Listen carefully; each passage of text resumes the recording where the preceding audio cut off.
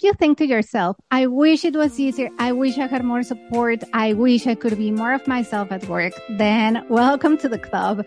The reality is, fintech is not that sexy. It is hard work, but it is super fun and fulfilling. Why? Because most of us are in a vulnerable financial position and suffer from money stress. So our job as fintechers is to come up with solutions. Welcome to Fintech Product, the place to be for career advice for women in fintech. I am Moni Millares, and I've built a career building digital banks from scratch, both in the UK and Southeast Asia.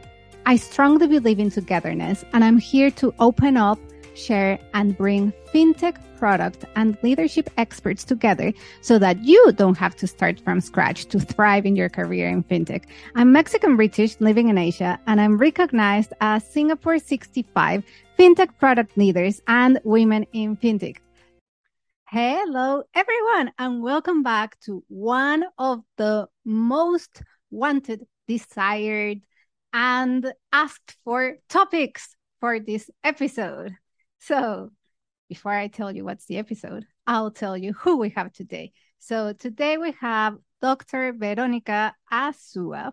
She is an organizational psychologist, executive coach, and she's an ex-consultant in the Big Fours. So Vero, welcome to the show.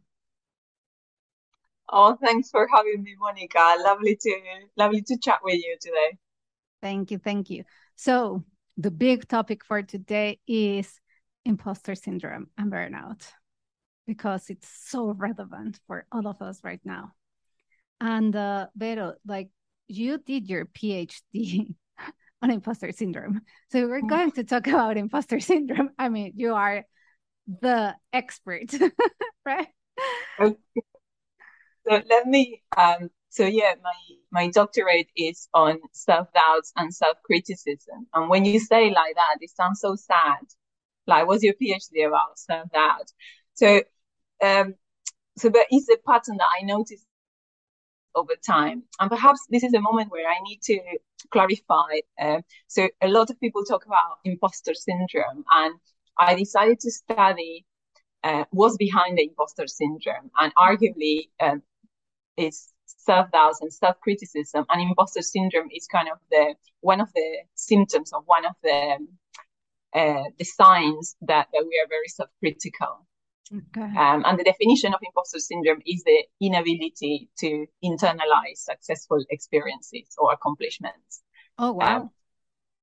So it's just one branch of not feeling good enough, or self-doubt or self-criticism. And the main reason why I decided to study that topic was because over time, when I was working in higher education and with senior leaders in different professional services firms, I noticed just one pattern, and that was self-doubt and self-criticism. And this was so recurrent, so dominant that I thought, well, this is worth studying. The idea of studying a PhD while working full-time in a demanding job, that was not a good idea. I wouldn't recommend it to anyone.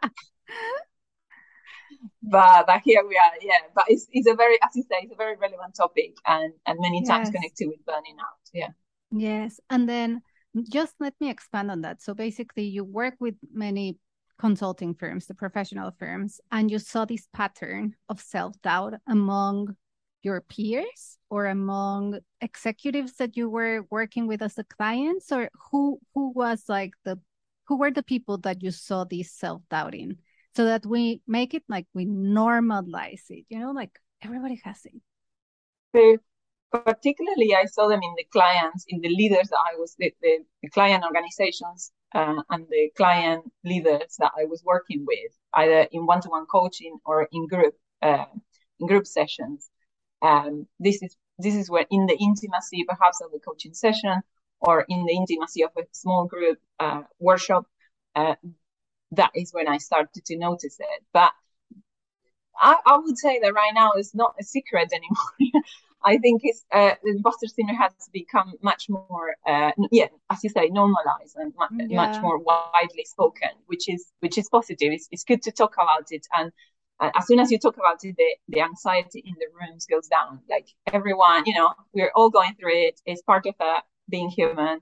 Some research argue that more than 70% of us at some point in our career lives will have a sense of self-doubt or imposter syndrome. Yeah, we have it all the time. Yeah. I think that's normal. It's not going to go away that easily, but perhaps the key is kind of trying to manage it a bit better. Yeah. Exactly. So before we go into managing it better, what are the consequences of not managing it? What are the consequences of imposter syndrome as such? Yeah, that's a good question. Yeah, what will happen if you leave it wild, right? No, do not leave your inner critic wild. So, and I talk a lot about, as you will hear, I talk a lot about inner critic, that kind of entity within us that is attacking and monitoring us and demanding a lot from us. So unfortunately, there are a lot of consequences, but a few of the ones that I recognize the most is that also came up in my research is a low sense of self-doubt. Sorry, a low sense of self-worth. So there is high self-criticism, and that results in low sense of self-worth, or arguably an ambivalent, a kind of pendulum, an ambivalent sense of self-worth. It's not that we're all constantly feeling not good enough. There are times, and what I argue along with other pieces of research is that that time of self-doubt is particularly more prominent when we are going through a transition, getting a new job, or taking on a big new client or a big new project. Or sometimes I do a lot of maternity and paternity coaching, and sometimes coming back from maternity leave after that big change. This is when self-doubt creeps in. Why do we have those self-doubts? I know it's human, but I'm like, why? But why? That's it. No, I'm glad that you asked. We didn't even prepare for it, but it's just, I think is very important to recognize the origins of self-doubt. There is a big chunk of my research that talks about where they come from, and the reason why do we care? Why do we care whether because the origins of self-doubt, of our own self-doubt, impact who we are today as adults, and so there's overwhelming amount of research that would suggest that self-doubts are connected with our parental figures or the authority figures around us when we were growing up. The main caregivers, the parents, grandparents, siblings, whoever, or teachers even, and how we internalize those authority figures will partly determine who we are as adults and how critical or not we are with ourselves. And arguably, given that I'm doing a lot of work in leadership, those early authority figures and the internalization of the authority figures will impact our ability to take on a leadership role fully, in having the role or not. So that's partly, it's not so, it's not a direct connection, but it influences, how, the inner voices that we have within us, whether they are enabling voices or disabling voices. Are those voices that are so critical that are debilitating and holding us back, or enabling voices that say you can do it, you will be good at that, and so on? Yes, that's a very good point, because let's say in the pop culture and personal development culture, there's a lot of narrative around changing your mindset and doing mantras and positive thinking. That can be also toxic positive thinking. From your experience as an organizational psychologist, how can we change the inner critic voices? Yeah, it's hard work. It's not going to happen that easily, because those inner voices had been set up very early in life. Mm-hmm. But but if we put the energy into it, we can. So a lot of people, we talk in psychology, particularly more in clinical psychology. I mean, I've been working in business psychology for more than a decade, but my earlier career has been in clinical psychology, and we talk a lot about changing the narrative or exploring the past. And exploring the past dissolves, somehow helps to dissolve the impact that is happening today in the future. So understanding what are those voices are saying, why are we still listening to them, and how can we change that script, that narrative? We tell ourselves stories, right? And those stories many times comes from the past. So how can we rewrite those scripts? And that's not easy. That's not easy. It's not an easy activity, but it's not impossible. Yeah, you can. Yeah, it can be done. Work if you could work on it. Exactly. Cool. And then I don't know how direct or indirect is the correlation, but there is some correlation between imposter syndrome and burnout. Definitely. Yeah. I'm sure there is. I would say that so the equation that I see, and it is a mixture of my research, other people's research, and my practice as a coach, is that so we start with self-criticism, that we go into a low sense of self-worth or an ambivalent sense of self-worth. What we do to compensate, we work harder. So you feel not good enough, you work harder, you work more hours, longer hours. You're not able to say no, you take more and more and more. And perhaps you're taking even prestigious jobs where you're going to gain a sense of self-worth, but that leads us many times to burnout or to negative stress. Yes. So self-criticism, low sense of self-worth, working harder to compensate, and then burning out or negative stress. So how do we deal with all these better? Which strategies can we use? So the good news here, the good news is that there are different strategies to work around this. So the two ones that are the most important are self-awareness and self-compassion. So the self-awareness, that you probably think, well, everyone knows about that, but is half the battle. Being able to actually recognize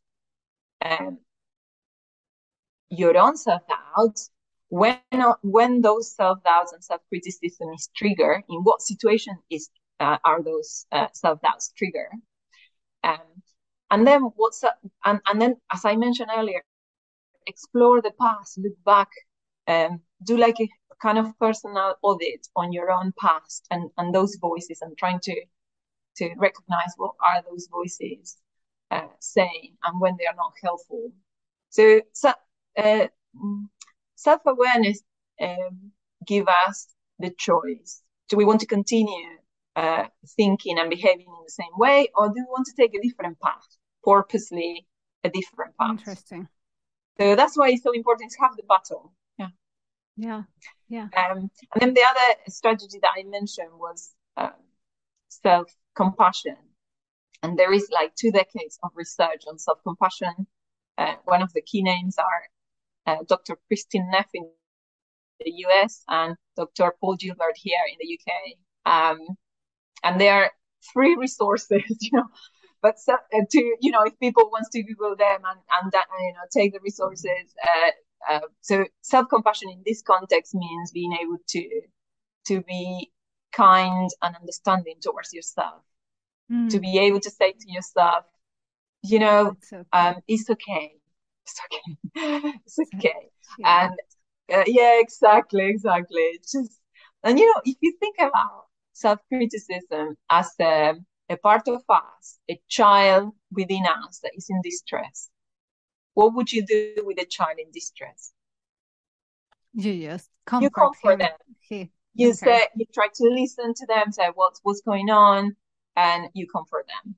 So it's very much connected with this part of, this inner child that is feeling really overwhelmed, and so go and have a good dialogue, and give that child a bit of love.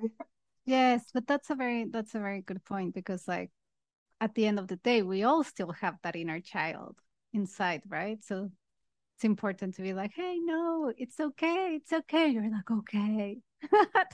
So it is important that we manage ourselves because otherwise Yeah. no one will, right? Like your boss is not going to come and say, oh, it's okay. It's okay. Like, that's Uh, not where we although, live. although leaders should be a bit more, um, Compassionate.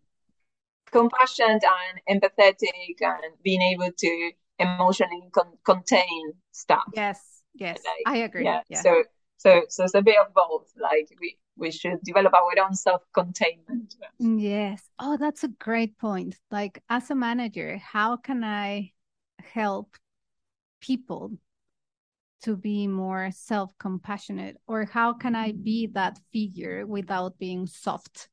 You know, like what are your thoughts around that? I get contacted sometimes by um, bosses or managers who said partners or leaders who say, oh, I have a member of my staff who is very self-critical. How can I be? And I think the leaders can role model the idea of compassion and accepting mistakes as part of any process. So Mm, that kind of suddenly lowers the anxiety, right? Just like instead of having the pressure, the like an unbearable pressure of um, the perfectionism. This is a lot to do with also perfectionism and maladaptive perfectionism. But how leaders can role model being compassion, showing self-compassion, and uh, and recognizing that imperfection is part of life, is part of any work process, hmm. and that's key in within self compassion and research in self compassion. That idea of life is imperfect, we are imperfect, we need to accept this is key.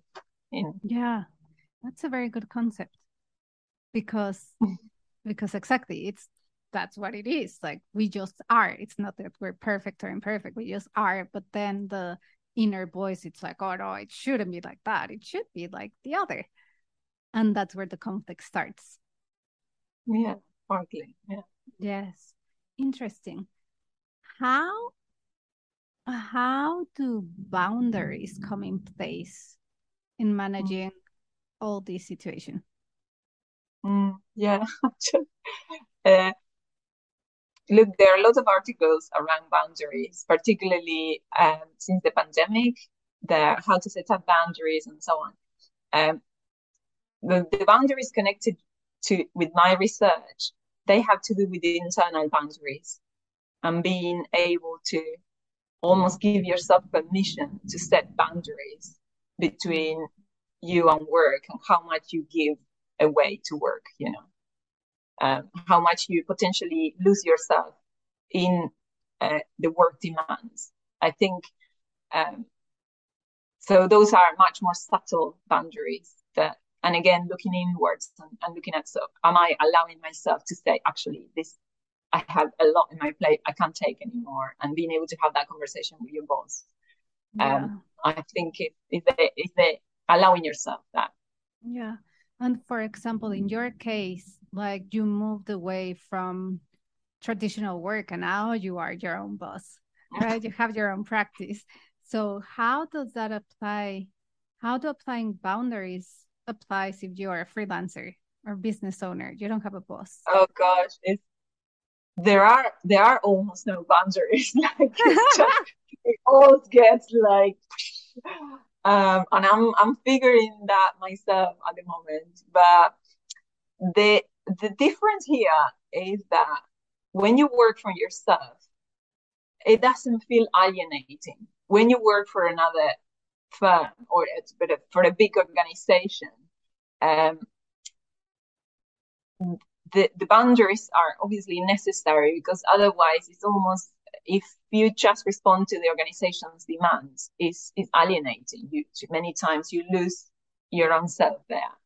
But Mhm. because as I'm working for myself, it's actually it's a slightly different. That yeah, there is almost no boundary between home and work, that is so enjoyable that it's okay, right? It's okay. Lots of the projects that I'm doing are so exciting, and the people that I'm working with, it's very exciting people to work with.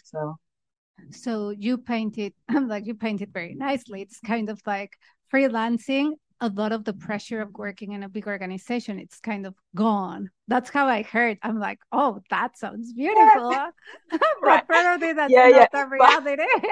But I But was like, let me but you have pressure of getting money, like rather than a salary. yeah, but the sense of freedom has no price. Okay.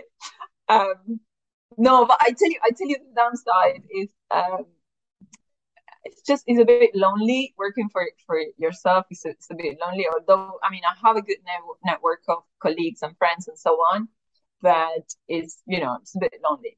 And also, one of the things that I miss the most is the HR IT support, the Oh IT help yes. desk. When you call and you just say, "I have a problem." The problem is their problem, and no, I know, the just so trying to speak to Google because your Gmail doesn't just bless them. They're lovely, but it's just like yeah. So I miss the IT support and the people around. Yeah, yeah. Yes, of course, of course, of course. Cool. Well, Vero, it's been an amazing conversation. Very thoughtful. Very. I what I liked. It's like that. It's based on research. It's not just let's talk about imposter syndrome. What I believe and think. It's more of a coming from a PhD, like a doctorate on the topic. So it's been absolutely amazing. What would be your final remarks for anyone that's constantly having imposter syndrome as a summary? Mm, so as I said earlier, uh, self-doubt and criticism will be there. This is going to be it's part of being human. Um, just catch it at the right time before it becomes too much of a monster. Just catch it at the Catch right it. time. Speak to other people. Practice self-compassion. How do you catch it at the right time? You consciously label your thoughts and feelings, saying, just I'm noticed. I'm noticed I'm feeling anxious. I'm noticed I'm being critical. And sometimes you usually have an anchor, somebody who is an anchor to you, a good friend, your partner, your brother, your sister, whoever is around you, and do a sense check. Am I being too critical now, or am I being too dot dot dot dot? Yeah, I think having somebody who helps us as an anchor. Yes, that's a great idea. Cool. Awesome. Well, thank you, Vero. It's been an absolute pleasure having you in the show. If anyone wants to reach out to you and like find more about your work or reach out as a executive coach or the organization as such, where can they find you? Well, just I'm quite active in LinkedIn, so they can send me a LinkedIn invite and we can start the conversation there. Amazing. And obviously all your details will go into the podcast notes. Right. Okay, dokie. Well, thank you so much for having me. No, thank you, Vero. It's been a pleasure. Ciao, ciao.